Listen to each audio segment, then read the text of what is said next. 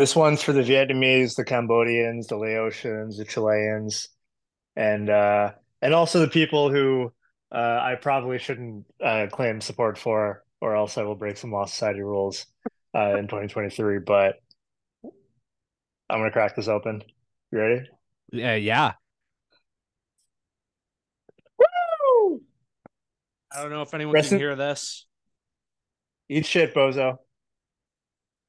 I don't have champagne, but I do have carbonated alcohol, so we're we're I we're already ma- pouring one out I already made a cocktail, but for I a real opened up one one. of those cranberry ginger ale Canada Dries uh that are so fucking good. But ladies and gentlemen, you already know Henry Got him. Kissinger. We got him. Now, I came home and I saw a text. Somebody texted me saying that he died. And honestly, like end of the day, it's dark outside. I'm kind of tired, Yeah, gloomy. And I was like, the initial feeling was like, well, I thought this would have felt better. And then I opened up Twitter, which usually leads to feeling worse. And like, yeah. this is community. It You truly know, is. seeing seeing everybody you love share and embrace the death of one of the most evil people, even if we can talk at length, which I won't, about how we wish he died differently. But Sure. he's dead, and let people enjoy things. We we we need we need to celebrate the good moments. That is You the need best usage of that I've ever heard. we Normally, I'm need the to first person to be like, "Shut up" when shut the someone fuck says up. that, but it's like, yes, Yeah. let people enjoy things. It's true. Oh, A it's good. hundred though, A that's insane. hundred. I mean, That is let's not dwell on that, fucking but nuts. No, it's okay. This year, I think he's saying that he's 100. He had his 100th birthday bash at fucking the Met or whatever, sure. and somebody from New York Magazine like snuck in and said I tried to cover this event where all these people came to his birthday party, and Norman Finkelstein, well before he became famous once again Right. for being complex but hilarious figure Containing and multitudes. containing multitudes, a lot of them extremely, extremely good. He said the case for mass shootings is made in this article. Wow. This is the greatest case put That's so forward for a funny. mass shooting of Did every you did you generation. see what I said? I just saw it. Oh, Just okay, yeah. say it here. I here I want to get the phrasing right because I it was good. Oh yeah, I said I want to take this time to remind everyone that Henry Kissinger was a human being like anyone else with friends and family who are mourning him today, and it's a shame that they didn't all die too. Um, Oh, fantastic! did you see the Gore Vidal one? No, Okay, tell that me. one is really funny. We're gonna do half an hour of what did you see this one? A thousand Let's do it. percent, yeah. Do it. Okay, so we're gonna do the like Sportsnet top five. Right? Like Yeah. the Sportsnet top five uh tweets about Henry Kissinger dying. This is from Corey Robin. And apparently this is true. This is not Great apocryphal. writer. In the Sistine Chapel, Gore Vidal once came upon Henry Kissinger gazing thoughtfully at the hell section of Michelangelo's Last Judgment. Look, said Vidal to a friend, he's apartment hunting.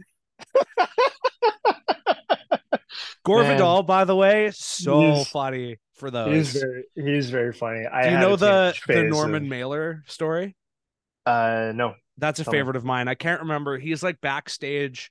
The two of them were both on the same like TV show. I can't remember what show it was. Could have been all kinds of things. I'm gonna guess Um, the Dick Cavett show. that makes sense. Yeah. And they got in this huge like shouting match about something, and then Norman Mailer just like punched Gore Vidal in the face so hard that he fell down. And from the floor, he said, "Words fail Norman again," which is so funny. It's like the only way to get punched in the face And and like lose fall down. Yeah, and then like see or be win. cool. That's Yeah, Gore fantastic. Vidal was awesome. All right, now this is real. we mentioned of Gore Vidal and Dick Cavett. Yeah. We're getting too deep in the 60s here, the 70s here. Yes. Yeah, there What's were some good what ones here. else? What else did I see? Uh, you know what? Is it worth reading the Bourdain thing? The Um, Bourdain one's a classic. I mean, the I'll read it. I'll read it right now. yeah, The sure. Bourdain has this quote. I forget which book it's in, but once you've been to Cambodia, you'll never stop wanting to beat Henry Kissinger to death with your bare hands. You will never, it's the story, so it keeps closing. You'll Yeah, never right. again be able to open a newspaper and read about that treacherous, prevaricating, murderous scumbag sitting down for a nice chat with Charlie Rose or attending some black tie affair for a new glossy magazine without choking. Witness what Henry did in Cambodia, the fruits of his genius for statesmanship, and you'll never understand why he's not sitting in the dock at The Hague next to Milosevic. While Henry continues to nibble nori rolls and ramaki at A-list parties, Cambodia, the neutral nation he secretly and illegally bombed, invaded, undermined, and then threw to the dogs, is still trying to raise itself up on its one remaining leg.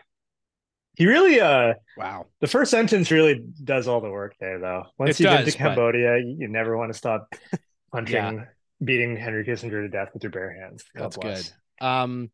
Yeah, it's funny too because I was just reading about the Phoenix Project yesterday, which I did not know about. Um, I read one of those like one of those tweets. It's like the worst tweet for me to Sorry, I just read. saw one that said, Oh "Damn, yeah. always test your coke." Yeah, that's good. No, yeah, you know those tweets where someone like takes the like this girl gives you this look or whatever, what do you say? And then someone takes that and like and is like um you know like this this one was like you know Google like and then just like all these conspiracy theory like terms Oh yeah, basically. does Jake from Pendejo time? Yeah, yeah, yeah. Yeah, right. It's a Okay, good yeah. one. And one of them was the Phoenix Project, which I had not heard about, and so it's interesting that that you know some interesting serendipity that I gained a new reason to hate Henry Kissinger, which is I didn't think there could be any more, but apparently there are. There's one other. Oh yeah. Um, please bleep this, Justin. Uh, Yes, twice. messaged the group chat today and said, I toasted to Henry Kissinger's death at dinner, and my dad cheersed me and praised him for a life well lived. And I said, no, I'm literally toasting his death. The apple. How far does it fall from the tree? Apparently quite far in this case. Apparently, Yeah, quite very far, funny. but But in maybe not in other ways. That's fine. Um, oh, no, that's amazing. good guy. He's a good guy. I'm Um, just I'm on the outside here on this yeah, play. you're busting balls. I'm busting Um, balls. Oh yeah. man. I was gonna lament that it had been so long since we recorded an episode, but clearly our timing is perfect. Um, because we wouldn't have gotten to do this otherwise. Because we So just timed it right for Anthony Beauvillier to be traded before we. that's Yeah, no, right. I don't care. No, yeah, Oh well, we'll I talk mean, about that actually, in a I little bit. care. We will talk about Yeah, that. And there's interesting thoughts there, but yeah, please read all the pieces about Henry Kissinger because yeah, he was that. Like, it feels like a meme now. Like, I think that's why my first reaction was like, oh, that meme happened in real yeah, life. totally. Then I was like, oh wait, no, this motherfucker helped kill at least 6 million people and is directly responsible for the death of about 4 million people. Which Yeah, was totally. I got reminded again that he was I thought like, sometimes you're like, oh, this person's a mass murderer because they were the head of a state that committed something. Yeah, sure. And yeah, they are responsible for it. But he is even more responsible than just that, in that the Lyndon Johnson, right before he ended his presidency, was about to secure a deal to end the U.S. war, U.S. invasion of Vietnam Mhm. in 1968 or nine, and Nixon or Kissinger was able to figure out a way to sabotage that deal. A lot more details to this I'm glossing over, but Sure. he specifically was the person to figure out that he could sabotage that deal, and so he did singularly, and making it so that the war went on and like public sentiment against Johnson continued to be bad, and that Nixon could capitalize that And so the war went on. Nixon becomes president and continues the war for another 7 to 8 years, leading Yeah. to the additional death of 3 million Vietnamese, no, 3 million Cambodians, and then other, I don't know the numbers, but Just like being Cambodians. The being war wasn't responsible, even supposed to be there. the war wasn't there. The Yeah. bombs were though. And They weren't even supposed to be there. yeah. Yeah, And then ridiculous. Laos, he was responsible for the coup and the Chilean coup, the first 9/11. Just like somebody who like I just memory hold the fact that he was directly responsible for that, and Yeah, that totally. Nixon could not have done that without him. And then they went ahead and did all that, and he authorized the Laotian and Cambodia. Like holy fuck! I my one of my first thoughts also was like probably died like safe peacefully in his home. Get the fucking defibrillator and throw him in a Cambodian minefield. Like Yes. Yeah. find one of those old traps that the Viet Cong set out, where like your whole leg gets caught up in a thing of spikes, and you get left to Yeah. die. Like, let them just people. You know, Some people need um, discipline. do you know who Willie Gigi? Jackson. Oh yeah. Somebody need a hurt real bad. Can't believe I did that. Do you know who Gigi Allen Yeah. is? Yeah. Wait, is she The, sisters with Lily Allen? no, Oh, I the guess not. no. That's really funny. I don't even have time to no. Gigi Allen, like Go on. the punk singer. Um infamous for like pissing and shitting on stage. No, I Um don't know. I don't know that. okay, No. yeah. So Gigi Allen very famously just like insanely fucked up like crazy guy essentially. Made some pretty decent records very early in his career and then just became like a complete provocateur in every sense of the word. And when he died, all of his like fans for like 12 hours just like posed for photos with his dead body, or they're like drinking and like giving him Oh, like shots of vodka or whatever. They should uh, just send Henry Kissinger's body to Cambodia and let a bunch of oh, for Cambodians sure. do that. Yeah. No, they should do they should they should just get 7 minutes in heaven with his body and like Seven all the minutes in entire hell, you mean? 7 minutes in hell. And they should just have they just have the time of their lives, man. Like, Okay, I'm gonna on to close this out. I'm gonna send a post to the group chat right now. subscribe to us at patreon.com. Yes. Justin, please make this the episode art for this episode. Are you Uh, texting him right now? I just messaged it to the group chat. Justin, you'll know what I'm talking about. It is a tweet with the MLB watermark on it that says Henry Kissinger eliminated from postseason contention. I saw that too. Speed, agility, power. I'm a big fan of these things. All of the performance I demand for myself on the ice is here. Handles all of my needs in dynamic fashion. I sing you now about the four-time, baby, but you know that I got nothing to say. It's so charming to look on your face when you're rising, find something I just can't do now. I've been around about your heart, I'm looking for you just to shed some light on my day. Feels like ages since I've been out your way. I've been caught up with a handful of new sensations. Yeah, so I guess we should move on now and talk about there's really no surpassing this, but we have other stuff that we have to talk about, and I guess we'll open up the show by with what is essentially a new segment now that I've decided to call the scandal update / report. Oh god. Yeah. Front load it. Always we're at this point it seems like every episode starts with the scandal report, so we may as well just make it a segment, our traditional way of starting off every show, because it doesn't seem like it's going to slow down. Before we get to the big one though, I was curious if you had any thoughts about the Marc-Andre Fleury mask situation that unfolded like a few days ago now. Did you catch any of that?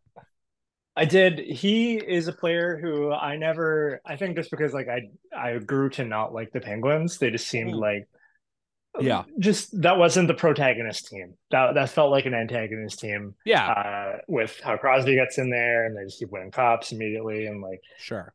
all the shit. But so I never really had an opinion on Fleury, but man, my respect grew for him like Yeah, 40, totally. 40 fold that day.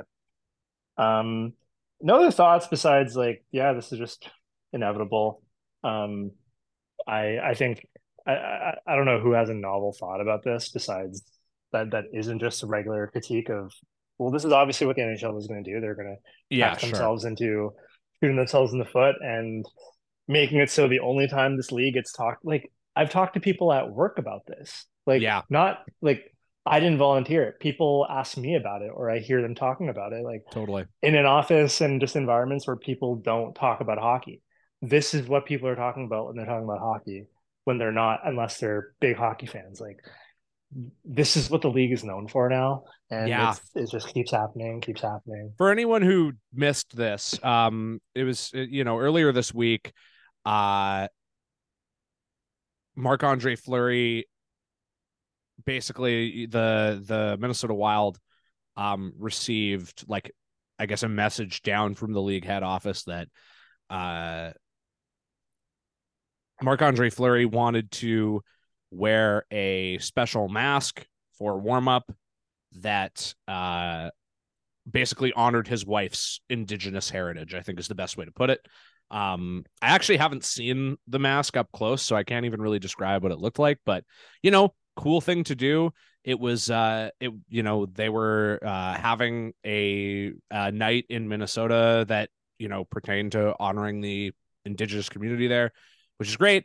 But of course, as we've well established by this point, NHL doesn't let you do that shit anymore. And so they sent down a message basically being like, you can't do that. And then Marc-Andre Fleury pulling a Travis Dermott and just being like, I'm just going to do that anyways. And of course, the league did not do anything about it because they already look really stupid and they don't want to look any more stupid than they already do, I guess.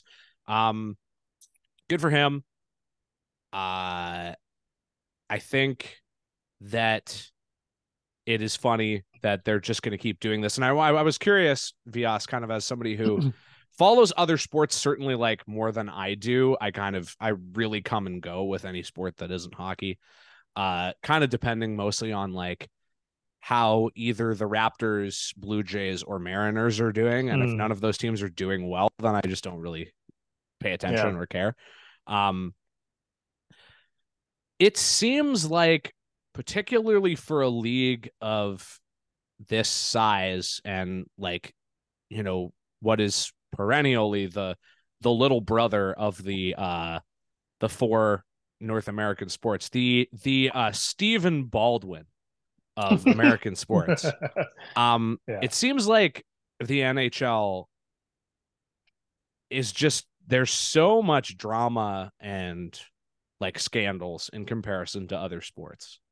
That's what it seems like to me. Am I correct in that, or is it just like the messaging, like the PR of the NHL is just so much worse than the other leagues?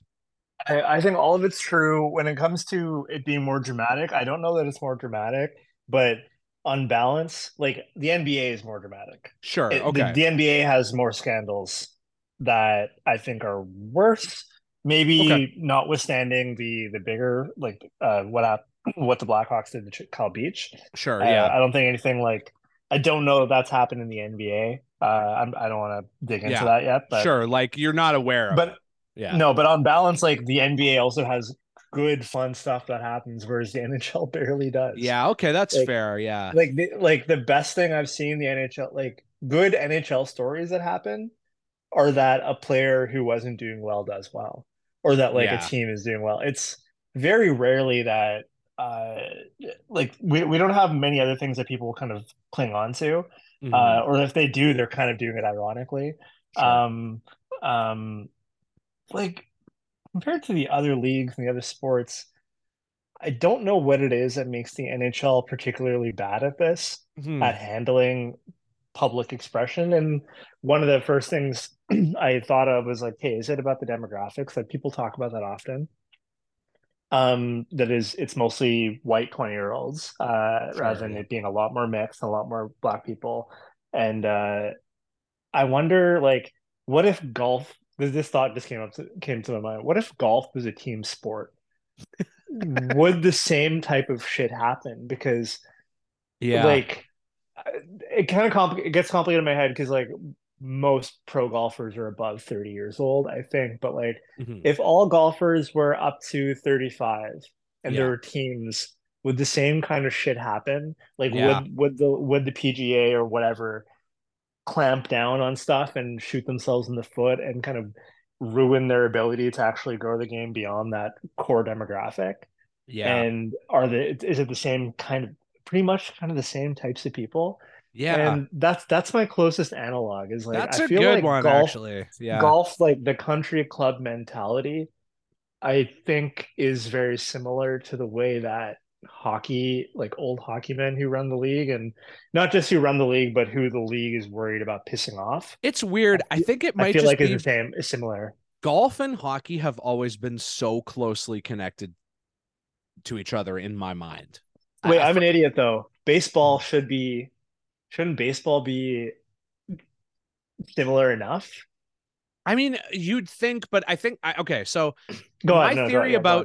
my theory about all of these things is that it basically goes back it is a reflection of the like basically like racial and class makeup of the sport, right?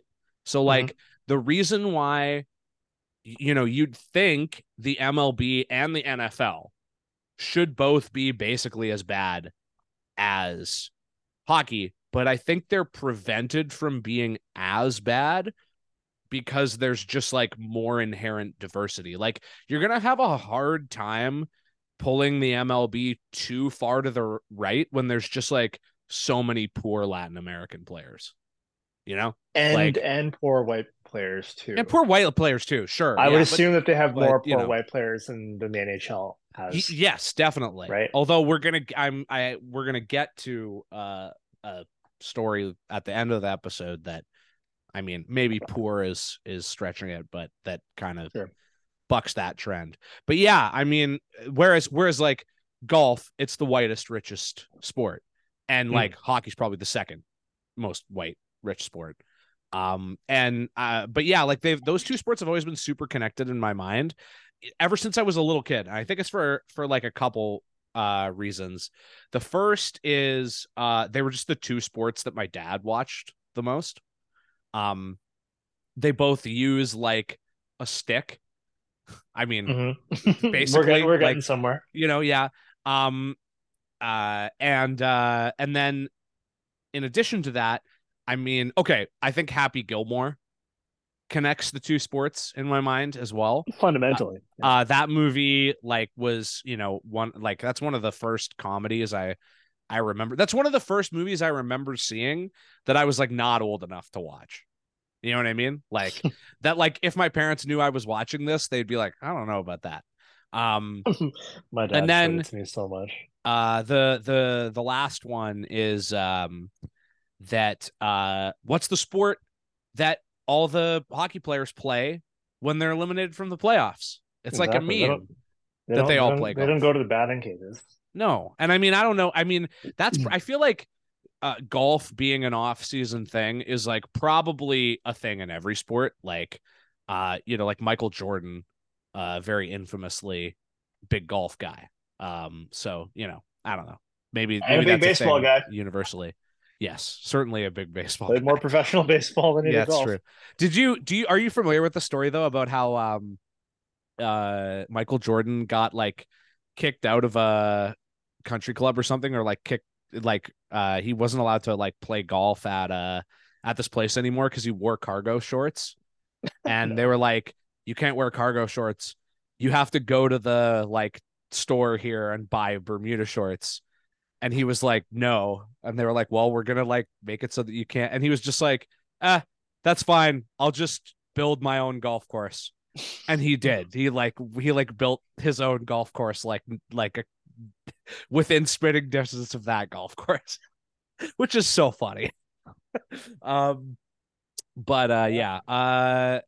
I don't know. Those two sports have always been very closely related in my mind, but yeah, I mean, it just seems like maybe you're correct. Like it's like their scandal quotient or whatever is like, because it seems like other sports have fun scandals.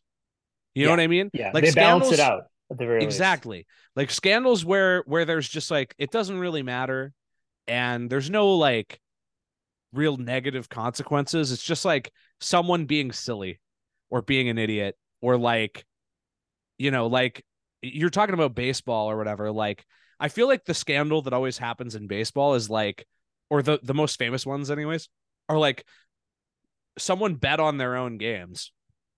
And it's like, well, that's just good business.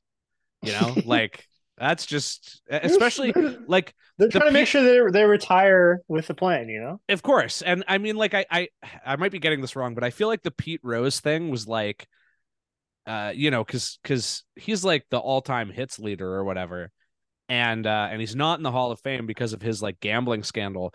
But from what I understand, like he bet on his own team to win, which is like, I didn't know that. Yeah, which is like, I mean, I'm not saying you should be allowed to do that, but like, that's not that bad.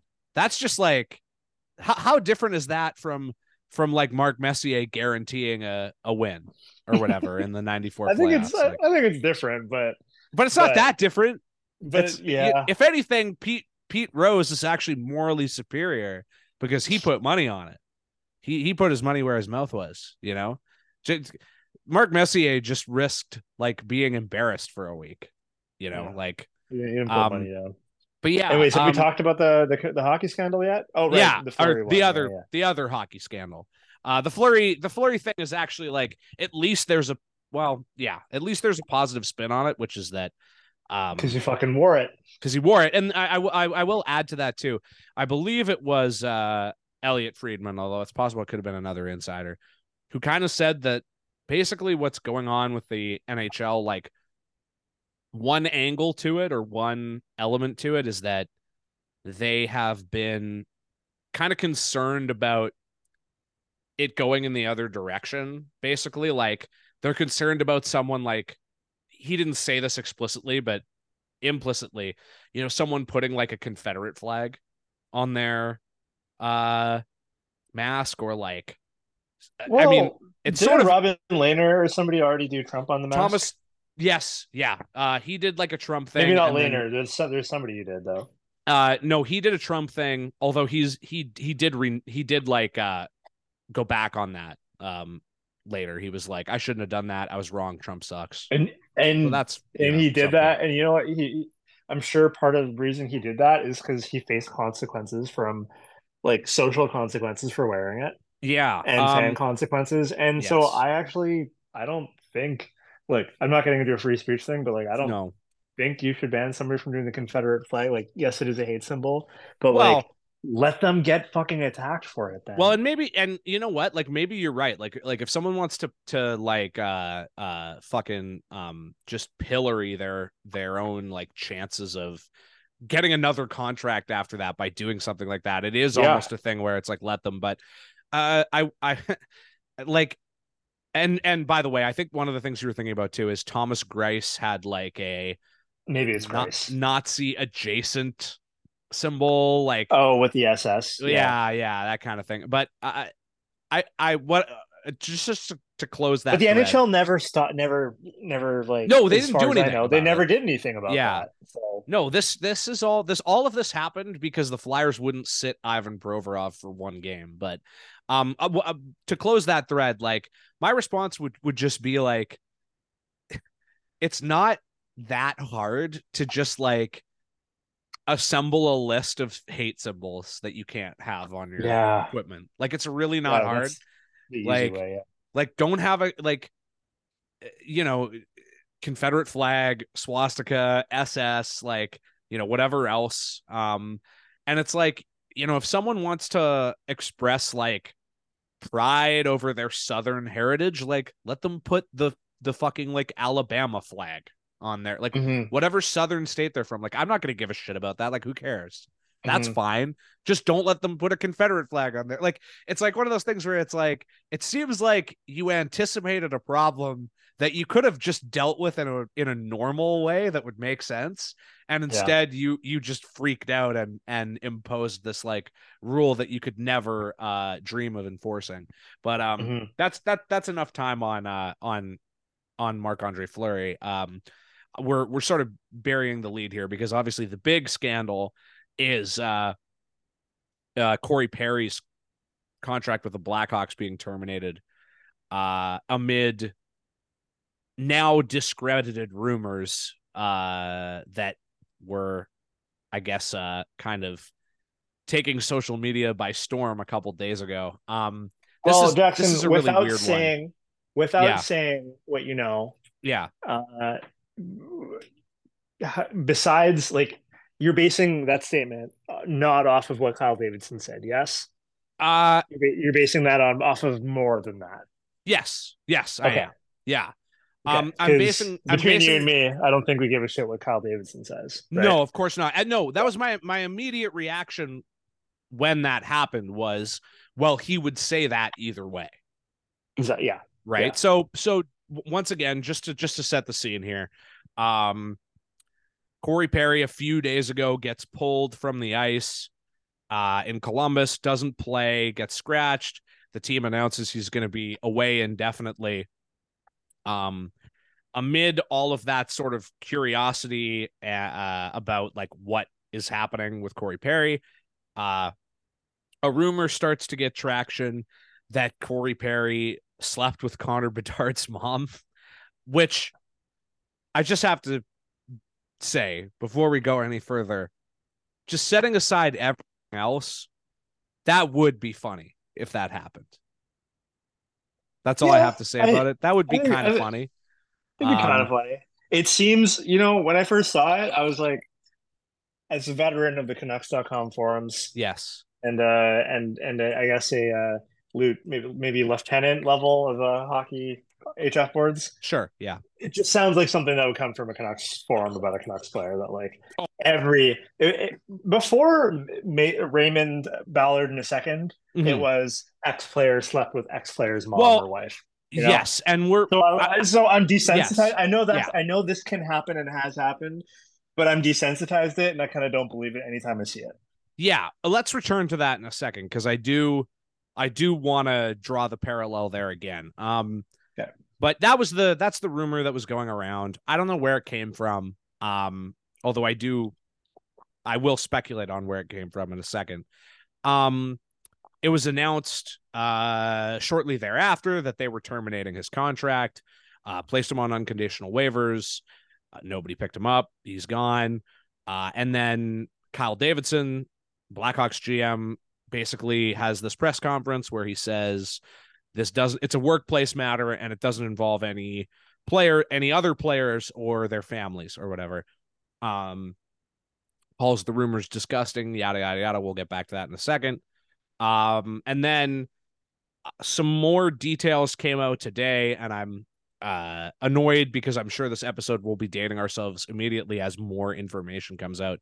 But the information that comes out is essentially there was an incident between him and a team employee in Nashville that they were informed about that went against their code of conduct. It involved, I believe it was Frank Saravalli who reported that the incident was quote unquote alcohol fueled, whatever that means. So, that's where we stand today. Kind of hard to speculate as to as to the exact details. But, it is very relevant that we're talking about the Blackhawks organization, who may be, shall we say, particularly incentivized to nip scandals in the bud as soon as they can. I've had this, incentives to do a lot of things and I've never yeah, done it. So I'm just like the Chicago Blackhawks because yeah. I've not seen, they have the incentive. I have not seen them do this really. Well, Like, okay, okay, so maybe I, Kyle Davidson talking within 2 or 3 days, but I'm gonna. uh, I have the way the discourse has evolved on this has been weird, and my feelings about it are kind of mixed and complicated. But something that I will say about the Blackhawks organization, like something that um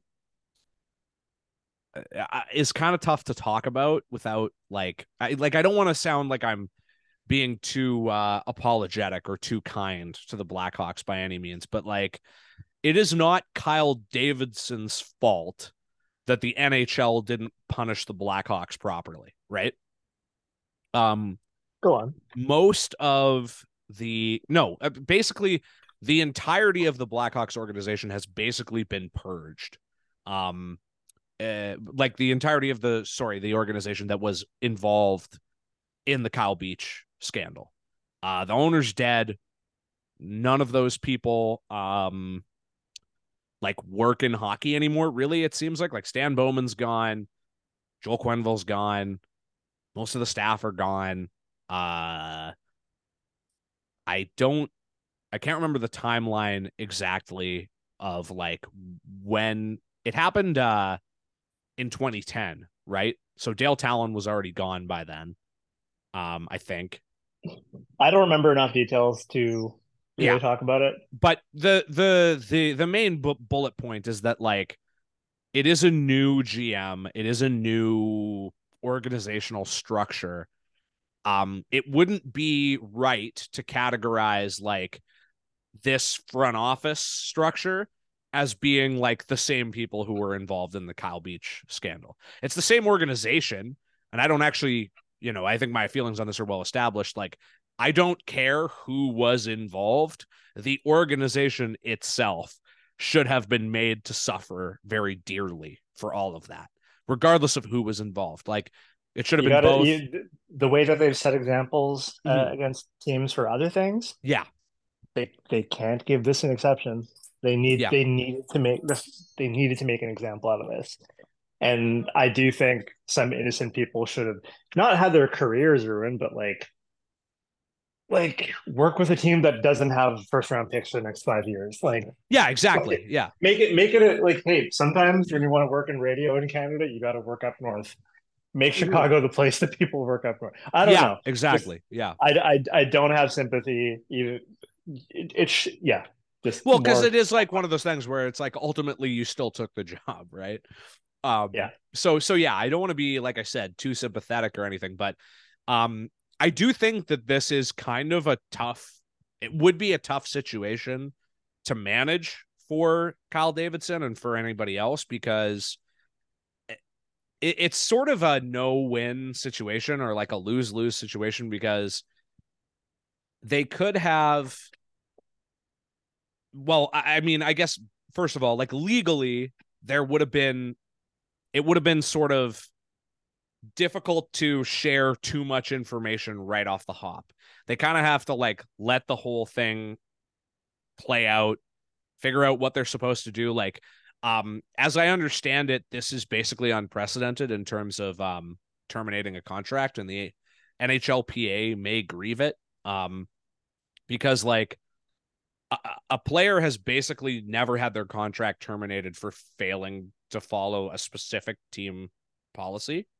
They can have their contract terminated for failing to follow a league-wide policy, and they can have their contract terminated, like in the case of the Slava Voinov thing where there were like criminal charges.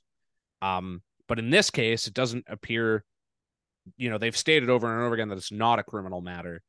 So I guess what I'll say is that the time between having to do something about whatever Corey Perry did and deciding to terminate his contract, it seems inevitable to me that there would have been rumors about it. And this kind of gets into the broader discourse about it, I guess. But he slept with Connor Bedard's mom is in the realm of rumors that could spread in a situation like that. Like, fairly innocuous. It's not like that bad. And the thing that you alluded to earlier, like maybe it's just a Vancouver thing. I feel like it's a broader league thing. Whenever something weird happens with a player, they're either like traded under weird circumstances or unexpectedly, or they get sent down to the minors. And like anytime a player who seems like they should be a lock on a team for a long time gets moved, my instinct is like the first thing the fans are going to say is that they slept with the player's wife, right?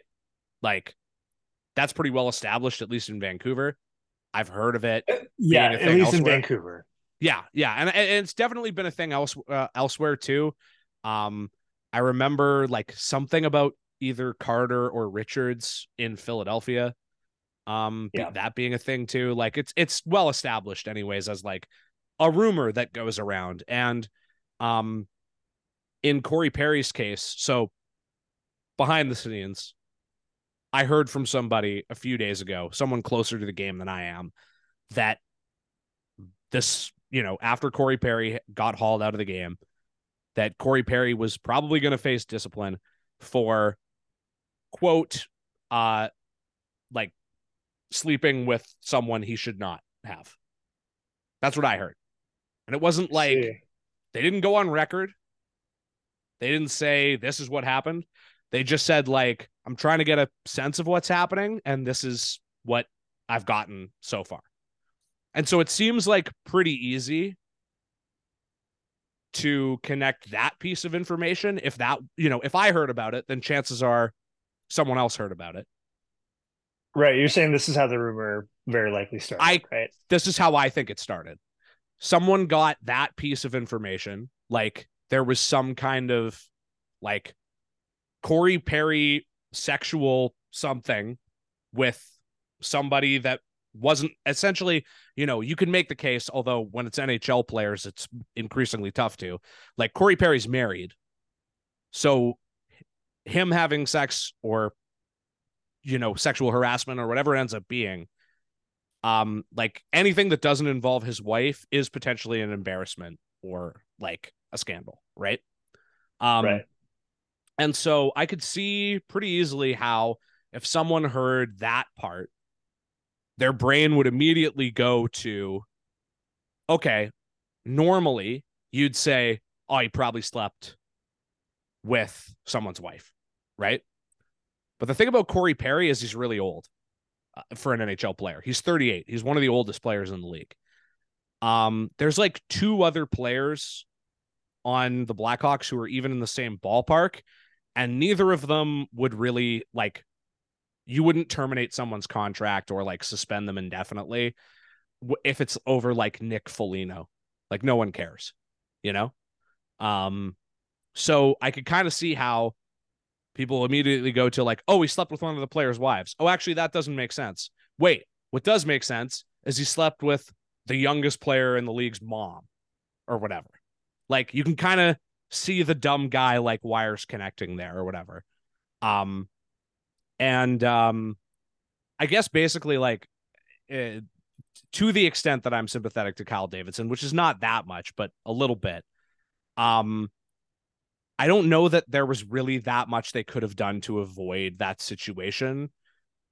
Once they decided to like haul Corey Perry out of that game. And in fairness to them, it seems like they actually handled the Corey Perry thing like quite swiftly. Because the incident happened in Nashville. They found out about it in Columbus like a few days later, and they hauled him out of the game. And so like I guess I'm just not that convinced that they could have avoided rumors of some kind. And like we don't know what Corey Perry did, but like given the situation that Kyle Davidson inherited in Chicago, the rumor being that one of their players had consensual sex with what essentially amounts to some lady is a lot better than potential other rumors that could have taken hold on the internet. And so, you know, I just find the whole discourse around it kind of puzzling in some ways, because it's like I do feel bad for Connor Bedard, yeah, and I feel bad for his mom. Like it sucks, but it is kind of just within the realm of weird shit that happens with players, and like people get weird about star players. They follow them into bars and take pictures of them, and like I feel bad about all of that stuff, I guess, but I just don't know if this particular thing like reaches the level of outrage that some people have had over it. It kind of just seems like weird and like unfortunate, but not necessarily something that like reaches the level of a moral panic or whatever. I don't know if that makes sense. I'm fully into this drink that I poured for myself, celebrating Henry Kissinger's death about an hour ago. So, See, my thing right now is the more fun conversation to have is the one that ends up belittling the mother of a hockey player who does not deserve yeah. that kind of talk. But here's the And thing. One thing that I well, will say about that, just to like to turn it around a little bit, if Corey Perry did sleep with Connor Bedard's mom, in my opinion, the only person that should really be embarrassing for, I realize it doesn't work that way, but the only person that really should be embarrassing for is like Corey Perry. uh, Like, who cares 100%. ultimately, you No, know? obviously, yeah. Yeah. The only thing this comes down to is that the only reason, like whether the Blackhawks did this right or did Mhm. this wrong, doesn't matter. No. The issue is that the brand of the Blackhawks, like this is what you get. Yeah. Yeah. This is That's one of the few entirely fair. consequences that the Chicago Blackhawks will face is that people don't trust Yeah. this, you know, Yeah, no matter what. they're not going to get the benefit of the doubt because of the Kyle Beach thing, and that's how it should be. So, you know, ultimately, yeah, in the like group of people to feel sorry for in this situation, uh Blackhawks management, like they were probably gonna look bad no matter what because of stuff that's already happened. But you know, having said that, like I'm just not convinced that there was, you know, until more information comes out, that there was like a very obvious way for them to have handled it better. Yeah. I think you just like, yeah, turns out when you cover up sexual assault, it's gonna have repercussions where you're gonna continue to look bad if other bad things happen or scandals happen or whatever. And I mean, you know, based on the information that's out there right now, you know, it sounds like Corey Perry got drunk and did something inappropriate. And what that thing is going to come out eventually. And depending on what it is, it's going to result in more embarrassment for specific people. But you know, the whole like Corey Perry, Connor Bedard's mom thing is kind of just like, to me, it kind of falls within the realm of rumors that inevitably happen with NHL players. And it's just unfortunate that, you know, an innocent person got sucked into it.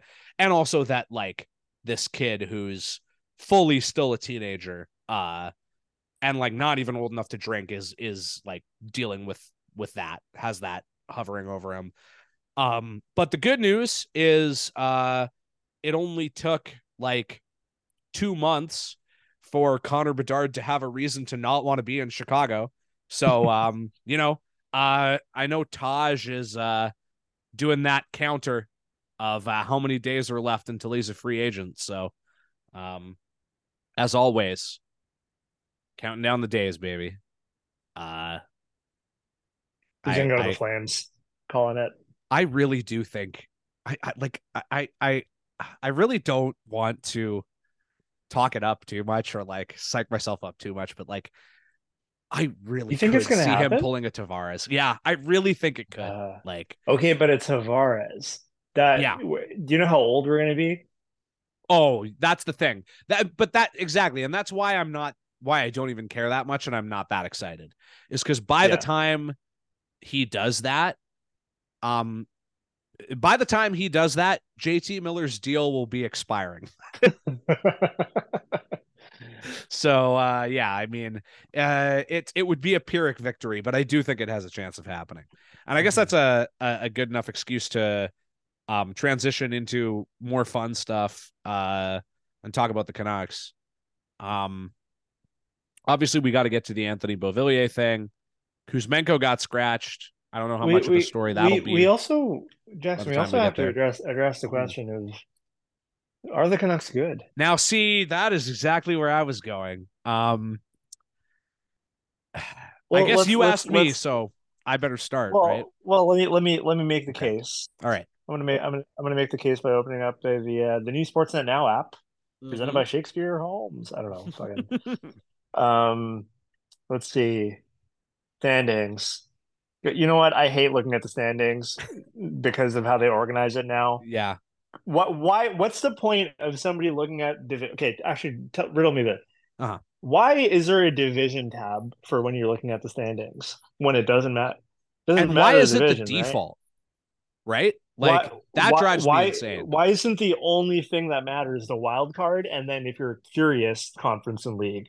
Division doesn't matter at that point. Wild card already tells you the division. It's true. What matters in the division, right? Just if you're looking at example division, you're trying to see like, okay. Yeah. Yeah. It's just another example of the NHL not knowing how to do anything. Like their website sucks. It's so ridiculously terrible. I feel like this was a thing that everyone talked about when they did the redesign, and then like it kind of fell off as a talking point, but it is an insanely shitty website. It's so shitty that I don't use it unless I have to. Right? Like if I want to look at like player stats, I don't go to the NHL website.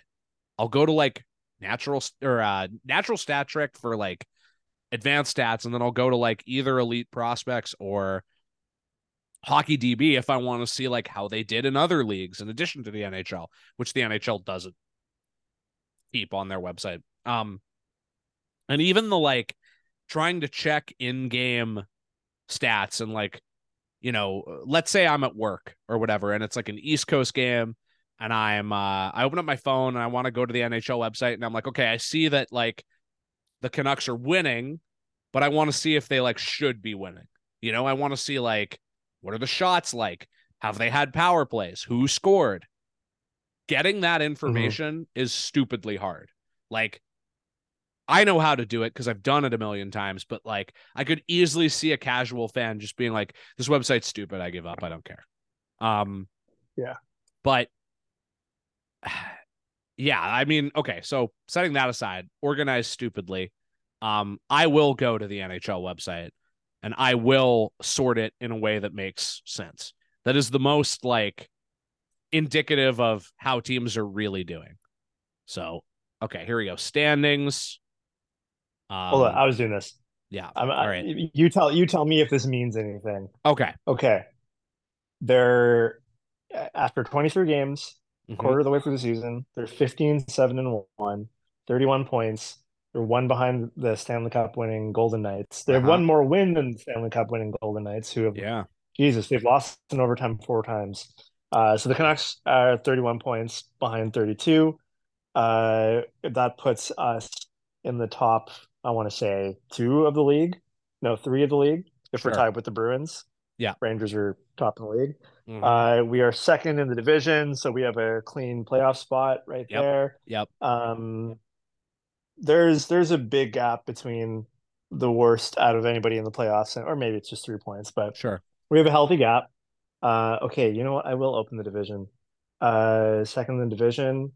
There are some very bad teams in this division, which I was hoping for at the beginning of the year, and I kind of called. I just didn't expect the Oilers to be in there. Let's see what else can I tell you about the Canucks? They're the first team to have 4 players and to have 25 or more points after 23 games. Yeah. In the league. Something weird like that. I love that. People are going nuts about the Canucks' great trio of Hughes, Miller, and Pettersson. forgetting the fact that Brock Boeser is the Rocket Richard leader right Oh, now. and baby, Like we are going to talk about that. that Yeah. is such like an asterisk. It's so funny. Like I understand why, but it's so funny. Like that's how good we are right now. Yeah, totally. I would Yeah. argue. Mhm. There were some other points in the Fine Sportsnet app. It's not fine. Hmm. 3.96 goals per game. That's second. We're fourth power play, fourth goals against per game. Not great on the penalty kill. Um, and look, things are looking good. Yes. My Toronto buddy who was talking to you before we started this show said Vancouver expats in Toronto are wearing their Canucks jerseys. They're gloating. Hmm. Uh, our the diaspora is proud to be from here. Yes. Uh, I the Canucks are really good to the point where I just expect them to be winning 5-2 most games, even when I'm not watching. Yeah. Um, yeah, tell me why they're not good, or are they? Well,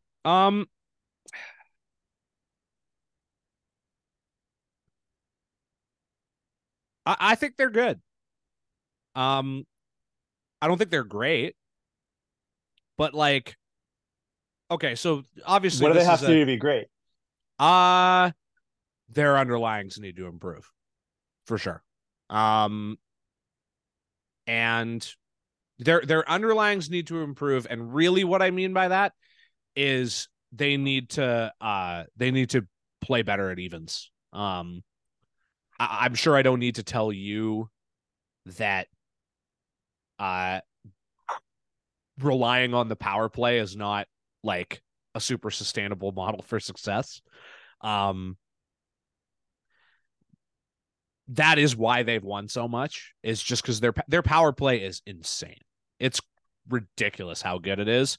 And I was thinking about something the other day. I was looking at JT Miller's like hilarious like spreads for how good he is on the power play versus how good he is at even strength. Um, and I realized that I don't have to care about this stuff anymore because my whole uh my whole thing with JT Miller and with the JT Miller trade was that I was irritated by his success because it disguised the Canucks like extremely bad process in general that included making that trade. And then I was irritated that it was gonna, on the one hand, disguise it, and then on the other hand, prolong Jim Benning and John Weisbrod being in charge of the team and continuing to do stupid things. But that all happened, and they're not in charge of the team anymore. And they signed him to this new deal that has nothing to do with the trade, essentially, because they just extended him. And now they just like have a guy who makes $8 million, who's like a top 5 power play guy in the league in terms of like truly moving the needle at 5-on-4, and like his skill set specifically adding to the total goals that a power play can manage. Um, and this kind of ties into the Anthony Beauvillier trade too. Like now that there's a new front office in Vancouver, I almost feel like I've had to like recalibrate and be like, oh yeah, a lot of stuff that used to piss me off, I don't have to be pissed off about anymore, because the people who are in charge are not like literally some of the stupidest people I've ever seen in my life. Yeah, Um, I'm not afraid of them repeating too many patterns now that they've given us a larger sample size to draw on. yeah, Because from the start they were repeating patterns, but um, sorry, I've lost my train of thought. they've I just they've had to deal with my they've done barking enough dog. to Sorry. differentiate themselves in terms of philosophy, basically, right? Yes. Like, Like what did you feel when you saw? I know you're gonna lead into mhm, this later, but yeah. when you saw them trade an expiring contract for a pick. Well, yeah. So, this gets into the sort of like grander picture with the Canucks, which is something I've talked about before, definitely on Twitter, possibly on the show, which is that like it should be pretty hard to consistently miss the playoffs with a center, defenseman, and goalie as good as Pettersson, Demko, and Hughes. That should be really hard. And if you replace like what was arguably, I think, genuinely the worst front office in the league, or like at least bottom two, with just like average, it makes sense that that would be enough to take a team that struggled to being like a team that's at least pretty good. And, you know, as we've talked about in the Are the Canucks Good segment in previous iterations, good is sort of a moving target, and there's a lot of different definitions. You know, I've used like the bottom like third of the league is bad, the top third of the league is great, and then like the middle third of the league is good or whatever generally. And it's like the Canucks are firmly not in that bottom third anymore, and they're probably in the top half. Maybe closer to the middle than a lot of people think. But at this point, like whether they're good or not, it is impossible to make the case that they're bad. And that's a huge leap from where they've been at any other point in the last like 8 years or whatever. And so when they made that trade for Anthony Beauvillier, or for the 5th round pick, trading the full freight of Anthony Beauvillier's salary for a 5th round pick, my first reaction was, holy shit, they finally did it. A thing that I felt like they would never do or never have done, basically since Mike Gillis was fired. And then I thought about it a little bit more, and some people have very rightly pointed out that like all they really did was move off of a mistake, which is true, because they took on a huge salary in the Horvat trade. They said it was like adding an additional first rounder, which is very funny. And then they were like, actually, this guy isn't very good, doesn't fit with our team. And then they moved him for a 5th round pick. But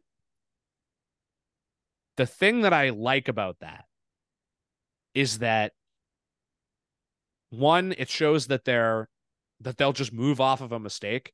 They're not super concerned about looking stupid, basically. And actually like that, because the old Canucks front office was simultaneously looked stupid all the time, and yet was consistently so concerned with looking more stupid. Yeah, they never made up for their own mistakes.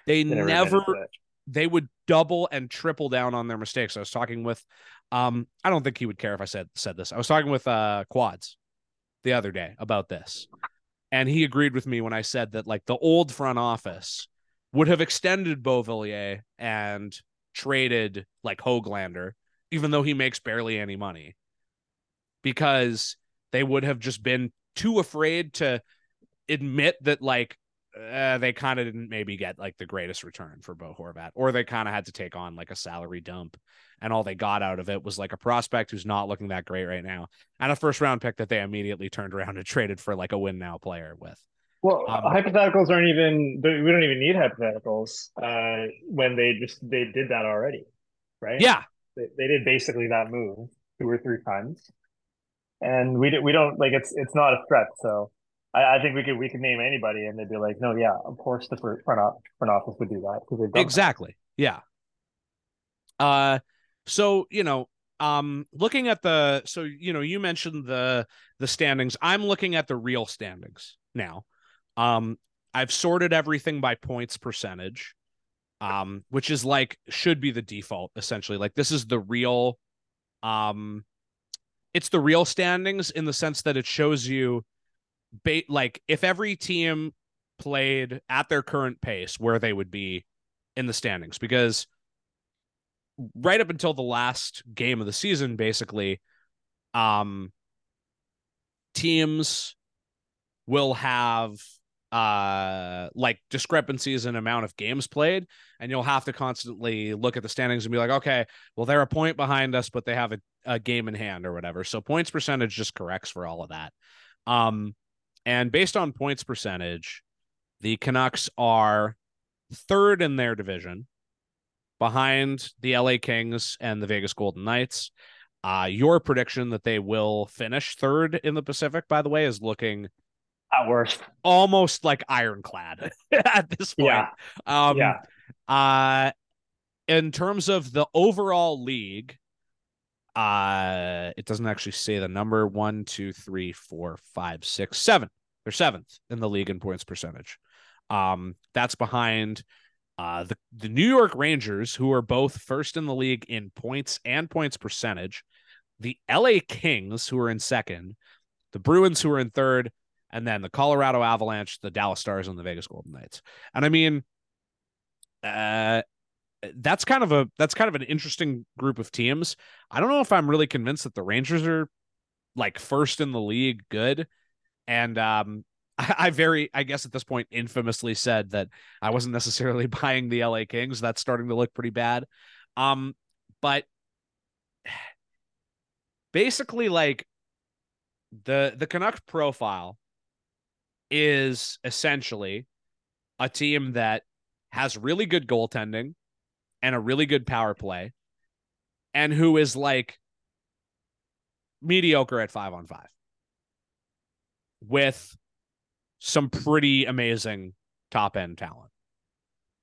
And so I think you can make a pretty strong case that, like, even though the 5-on-5 form is not great, the fact that they're competent to good everywhere else, makes them on balance at least like pretty good.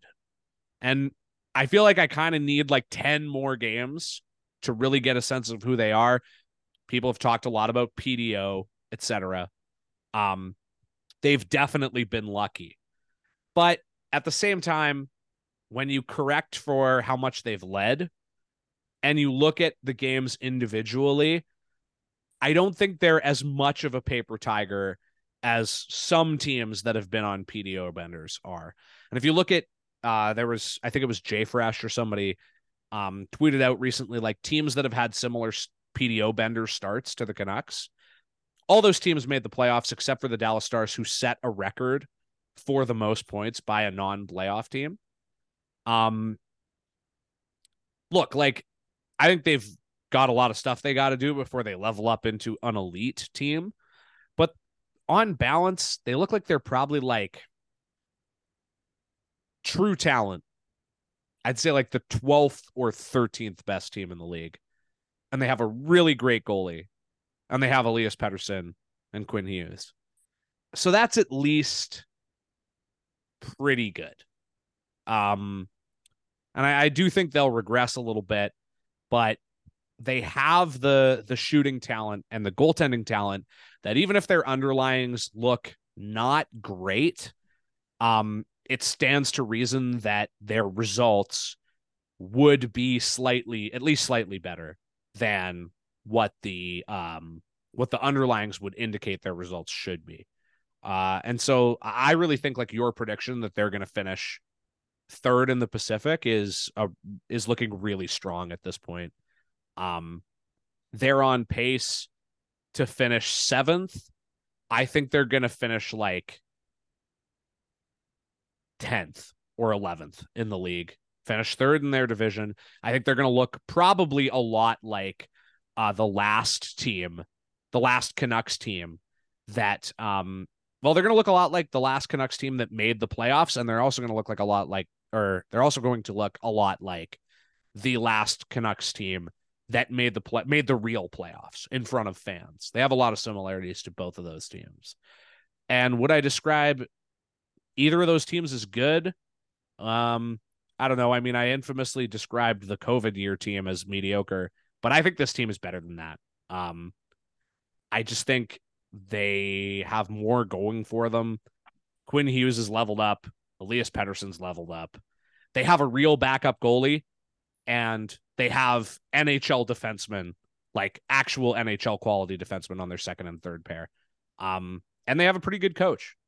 So, yeah, I mean, controversially, I think a team that has 31 points and is currently fourth in the league is not bad.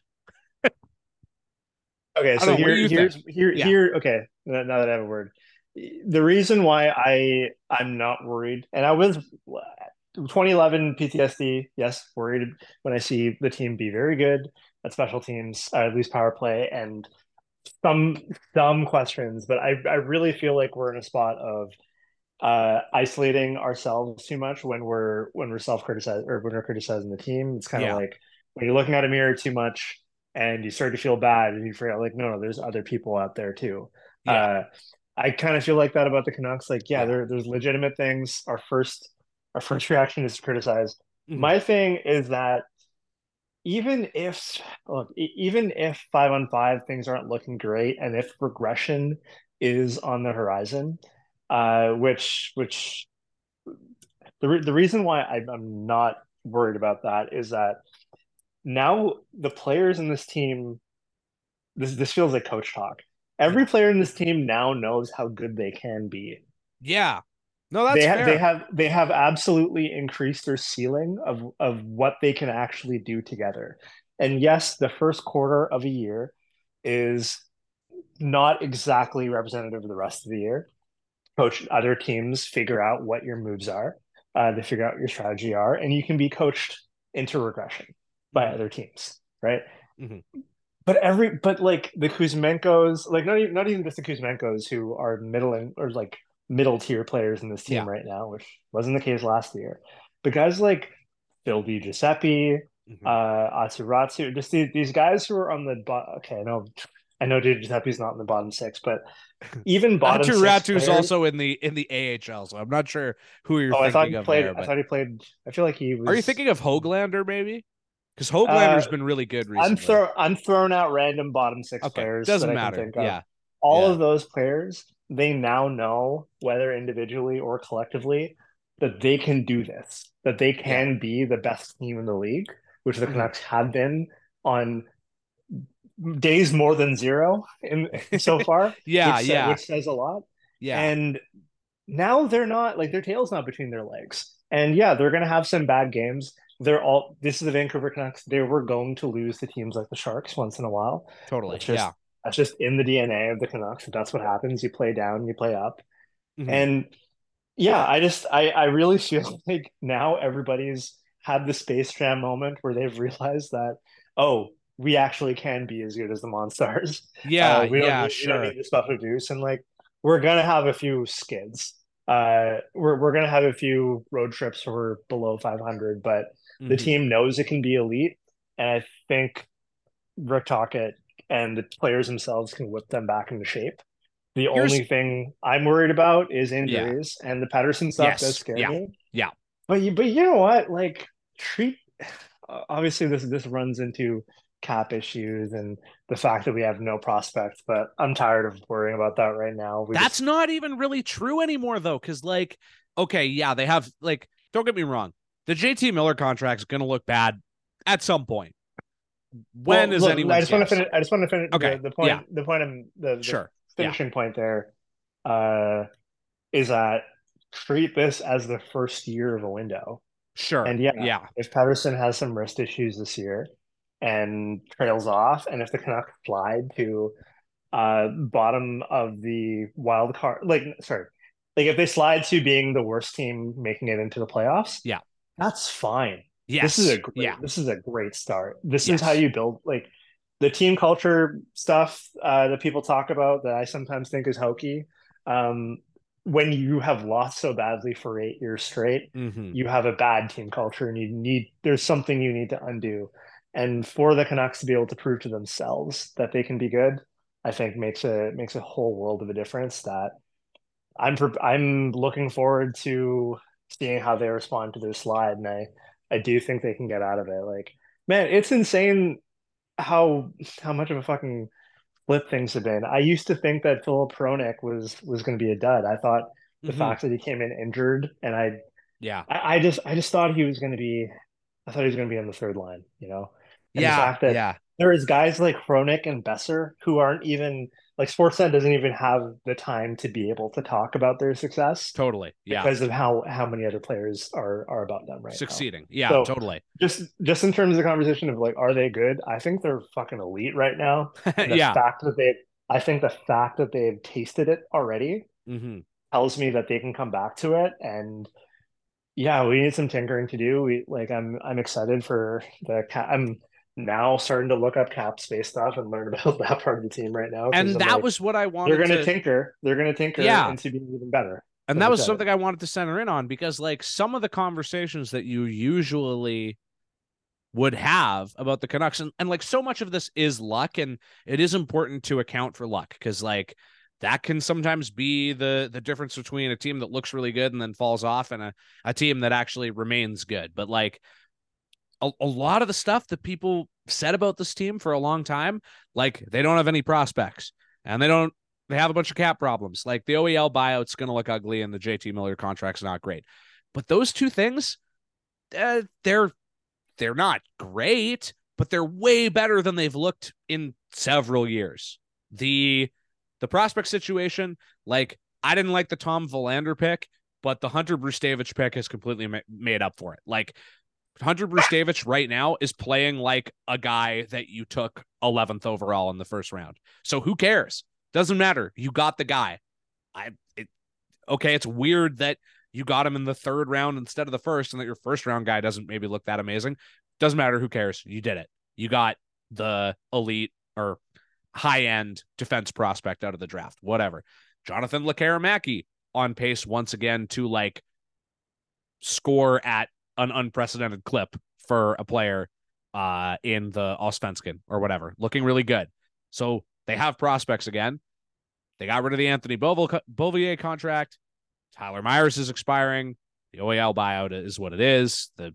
There's some other stuff, but like it's not a situation that you look at and go, Jesus Christ, they have a bunch of below replacement level players that are taking up like 8% of the cap or whatever. That's not what's happening anymore. I thought you would find this interesting. As most people know, the Canucks are leading the league in goal differential with plus 34. The biggest reason for this is that they are also leading the league in total goals for. Do you want to guess how much they're leading by? 25. Oh, leading by? Yeah, leading by. Yeah. Oh, so, like, geez. what's the difference between them and the 25. next team? 25. 25. No, it's 11, which is Okay. really impressive.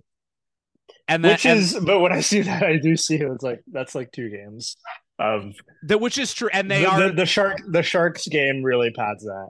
Yes. Okay, but here's what I'll say. So there are 2 teams that are tied for second with 80. One of them is the Colorado Avalanche. They've played 2 less games than the Canucks. So you correct for that or whatever. But number 3, like tied with the Colorado Avalanche, is the Tampa Bay Lightning, and they've played the same amount of games.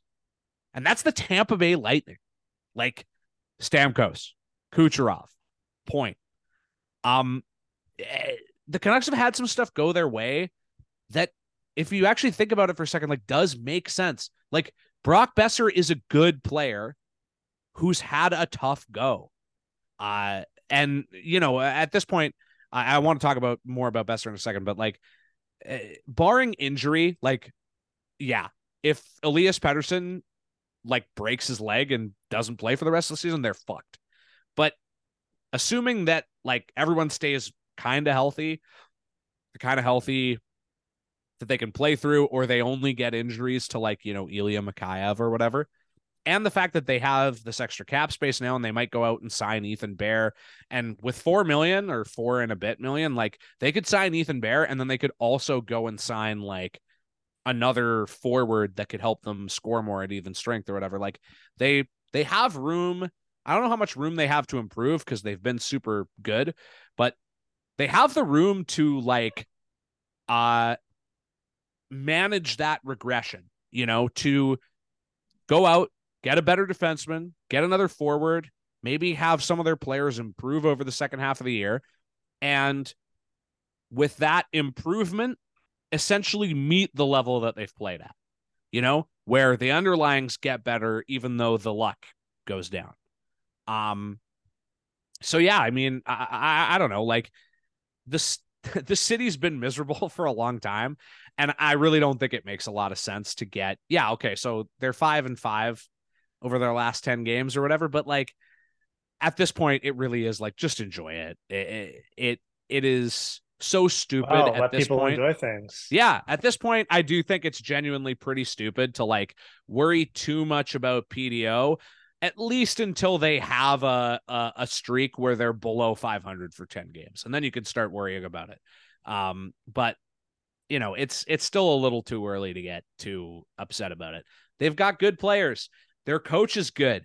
He actually understands what's happening. Like, that's another thing too, is that it would worry me a lot more if the Canucks, win that game in Anaheim where they really only played very well for about 10 minutes. And the coach was like, yeah, it was great. We're just happy to get wins, like, who cares? It means it's a good sign that after games like that, Rick Tocchet is like, yeah, I didn't think we played very well. Good. Mm-hmm. That's the standard that I want. I want to go back to the standard where if the Canucks win, but they play like shit, the coach is like, it's great that we won. I'll take the 2 points, but we didn't play well enough. Good. That means the organization gets what's in front of them, Mm-hmm. So the thing that I wanted to close on is I really just want to take a second to say that I think my biggest regret over the past couple years of talking about the Canucks is, even though it did come up, and even though I definitely did like go on the record about it, I did not defend Brock Boeser nearly as much as I should have. Brock Boeser rocks. I love Brock Boeser. I always knew maybe he's not a Rocket Richard winning player by any means, but like the way this market turned on him was just so frustrating, because I think when you actually like take in the totality of what he's gone through and the shitty teams that he's had to play on, and being the team's like best player in that awful COVID year where everyone sucked, it pisses me off that he wasn't given a little bit more leeway to struggle. I posted this on Twitter the other day. That things are that something's in the water in Vancouver when I take time out of my day to talk about how Ian McIntyre wrote a great article. But I was digging around for Brock Boeser stuff because I was just thinking, like, I really like the guy, and I know he's been through some really hard things over his career. And I think the thing that people can very easily forget is they just think like, oh yeah, he had the stuff with his dad, he was really sick, and then he died, and that's like really sad. That was like the sixth thing in a line of really hard things that he had to go through just to get to the NHL, let alone what's happened to him since he's made the NHL. And I wanted to just highlight a couple of things from this article that I think are really just things to keep in mind, because this is the best story on the Canucks, is what's happening with Brock Boeser right now. And I really hope it lasts. And Drance and Jamie Dodd were talking about this on the radio earlier this week. He really does not have to do that much at this point other than stay healthy to hit 40 goals, which would be so cool. Considering he's right now 17. I think he's at 17. 17 after 23 games, yeah. Which is one away from surpassing, I think, his total goal, his goal total from last year, which is crazy. This is an article about Willie Desjardins choosing to let Boeser's parents, Lori and Duke, who was still alive at the time, read out the starting lineup. Remember that. When Boeser like made it into the starting lineup. It's a very cute story, but there were a couple of details in here that I wanted to highlight, which I thought were interesting. So some people may remember this, others may not. As Mike alludes to here, I'm going to read from the article, which is titled Ian McIntyre, Sacrifice, Love, and Uncommon Maturity, Brock Boeser's NHL Arrival, a Bigger Than Hockey Moment. It was published in the Vancouver Sun on March 30th, 2017. He says here, you may remember also, it was written here on Brock Boeser's draft night 2 years ago, that some of the winger's closest friends from high school were involved in a car accident in 2014 when Brock was in Europe with the United States under-17 team. A good buddy, Ty Alea, was killed, and another close friend and high school teammate, Cole Borkhardt, suffered permanent injuries. Chances are Brock would have been in that car too had he been home. But the stories about Lori Boeser working 2 jobs to support her family are inaccurate. She actually has 3 jobs, working seasonally in a tax office during tax return time, as well as administrative work for an orthopedics company and serving in a restaurant. This is a quote from Lori here. I'm not going to lie, it has been a challenge, but you just do what you have to do for your family. Brock has had some life scenarios where he has had to be a lot older than I wanted him to be, like when he lost his friend in that car accident in high school, and another friend had permanent injuries, and he lost grandparents, and his dad was diagnosed with Parkinson's disease. He had a maturity about him anyway, but then he had to endure some of those things at a pretty young age. When you have experiences like that, you can't help but grow as you deal with them.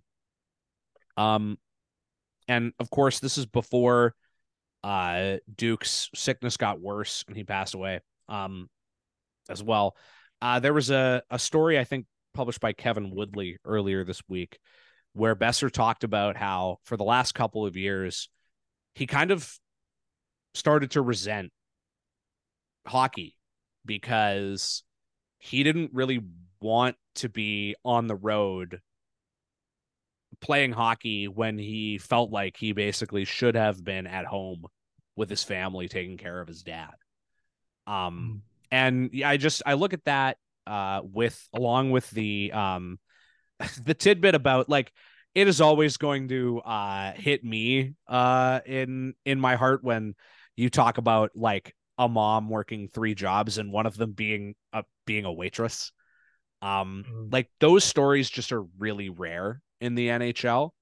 And I don't know if you remember, like Boeser started off his career with like more hype for him as a guy than almost it feels like anyone else in a really long time, just because of how shitty the team had been and how little there was to get excited about. And even before he made his NHL debut, one of the stories that went around about him was about how he took that girl, Bailey Bjorg, to her prom. Bailey is she was at the time like a 20-year-old woman with Down syndrome. And the wonderful thing about that story is that it had legs. Like it came up multiple times because first it was a story because he took her to her prom, and then it was a story because he sent her a jersey, like a Canucks Boeser signed jersey or whatever. And then it was a story because a bunch of people were shitty to her online, and he like found them and was like, you disgust me as a human being, you should be ashamed of yourself. Which is just so funny because like he seems like the nicest guy ever, and he never says stuff like that, and it's like the only time I've ever heard him say anything negative. Yeah, I mean, in a in a league that is really like devoid of actual like good guys, Brock Boeser is a good dude. I'm really happy to see him having all the success. I don't think we were doing the show yet, but one of my only like positive memories of the Canucks was in 2017. This is a weird way to start a positive story, but in 2017 in November, my house burned down, and we were out of this place, the place that I'm currently sitting in, for I think 18 months. And I remember sitting in my hotel room that I had to stay in because I didn't have a house, with my dad, and turning on the Canucks Penguins game in early November, where Brock Boeser scored a hat trick. And it was awesome because it was like, I want to just think about anything other than the fact that I don't know when I'm going to get back into my house. Watching hockey with my dad, which is always the guy that I associate watching hockey with. And just watching this like new Canucks player just fucking basically ruin Matt Murray's career in the long run. And just being like, damn, they actually have like a good young player. This is crazy. And for the longest time, I just sort of felt like, man, it really sucks that like my memory of that is going to be attached to like a guy who just kind of never really like improved on that, or just kind of didn't disappointed or whatever. And so I'm really, really excited and really happy to see him doing this well. I hope it continues. There is no amount of success that I would be surprised by, and no amount of success that I would be that I would not wish for him, because he's awesome.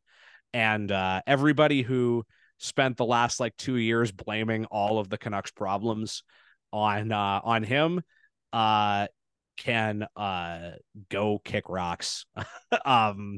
And I hope they feel super embarrassed, because I feel like this was reasonable. Maybe not reasonable, but a certain level of improvement was reasonable to expect when you actually step back for a second and think about what this guy has been through over his NHL career. It's, as far as I'm concerned right now, it's the best story in the NHL, and it feels nice to finally have something positive to talk about on the show. So I don't know if you have any thoughts on Brock before we close out, but I would echo everything and add that, like, if he didn't have these last couple of seasons of, not more than a couple of seasons, where just down years, I wonder if he would have been captain, if he would have been the natural next selection for captain. Yeah. I think the players, a good amount of the players, recognize what he's gone through, and management, and it feels like the only reason he wasn't on the list was because before the season started, you hear the word Brock Boeser and you don't want to say bust, but you think just like, well, that's too bad. You think of him maybe as like a Sam Gagner type guy, who's like not a bust, but just not as good as you thought he was going to be, Yeah, and boy, have we been proven wrong. Again, yeah, it's a C plot of this season right now that he is leading the league in goals, which might be a Vancouver thing. Yeah, it might be a Vancouver or like an Eastern media thing, but it's so funny. He's leading the league in fucking goals, and nobody's talking about him. Yeah, it's not going to stay that way for long. At some point, it will be the story, but I don't think it's going to last forever. Like, at some point, somebody's going to cool off, or like someone's just going to eventually be like, how are we not talking about the fact that he is leading the league in goals? And I mean, I remember Ray Ferraro used to say this all the time: scoring goals is the hardest job in the NHL. So at some point, if he keeps this up, there's gonna be, like, I think a better version of the story that I just told, combining all those things together, about, like, Brock Boeser is essentially he's a character from a Disney movie. And yeah, like, I want everybody to take a step back and appreciate that, because, especially since the Sedins left, like, I haven't always felt like the Canucks have been easy to root for. you know? Yeah. But with Boeser here right now and all of that happening, like as long as he's on this team, the Canucks will be easy to root for, I think. Agreed. On the alternate captain note, or on the captain note, I'm just currently looking up what the normal number of alternate captains is to have for an NHL team, because I'm wondering if maybe like that's a possibility for next season. It's I believe it's 4, but only 2 per game. Okay. Yeah. So it's been Miller, I think, and Pettersson. Yeah, 1 captain and 2 alternate captains. Well, I mean, my feelings on this are obviously well established. I would like to see Boeser wear an A at some point. That would be cool. I think he's easily earned that right. Like Yeah. that's a guarantee. You're going to see it by the end of the season. I mean, Perhaps there's no because some way players will be Miller injured, but plays out for that whole contract. So it's got to happen eventually, I guess. All right. Ending on the classic Roxy Fever note. Anything else that you wanted to cover or get out there before we sign off? Sorry, you always catch me off guard whenever. No ask worries. that. No, it's fine. It's also fine if the answer is no. I we I don't know. I'd like to find more ways to record so we can capture these amazing days of the Canucks, because Yes, yeah. who knows how long this lasts, and I'd be we should try to convince JD.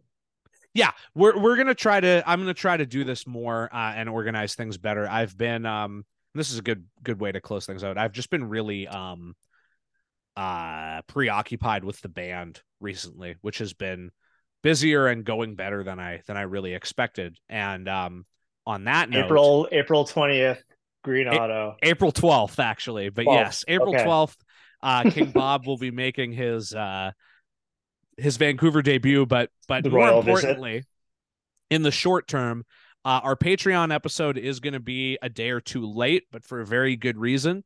Neil, the artist formerly known as at Book of Lube, currently at It Looks Real, will be joining me on the patreon.com/Roxy Fever to finally do our definitive ranking of the best EA NHL soundtrack songs. Oh, God bless. Thank you. We will finally be discussing that. So I apologize for it being late, but it's for a good reason, and I can't wait to do it. The episode's going to be really good. So thanks to everyone for listening. This was a fun one, even in spite of all the scandals, and we'll see you next time. We'll see you next time, and if anybody is hiring after New Year's, give your boy a shout. Well, we need a dishwasher, Vyas.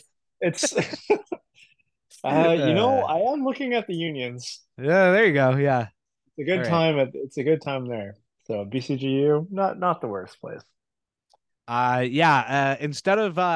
Instead of hitting us up on Twitter like we used to tell people, hit Vyas up on LinkedIn. LinkedIn. All right. Yep. First name, last name. Good night, everybody. Love it.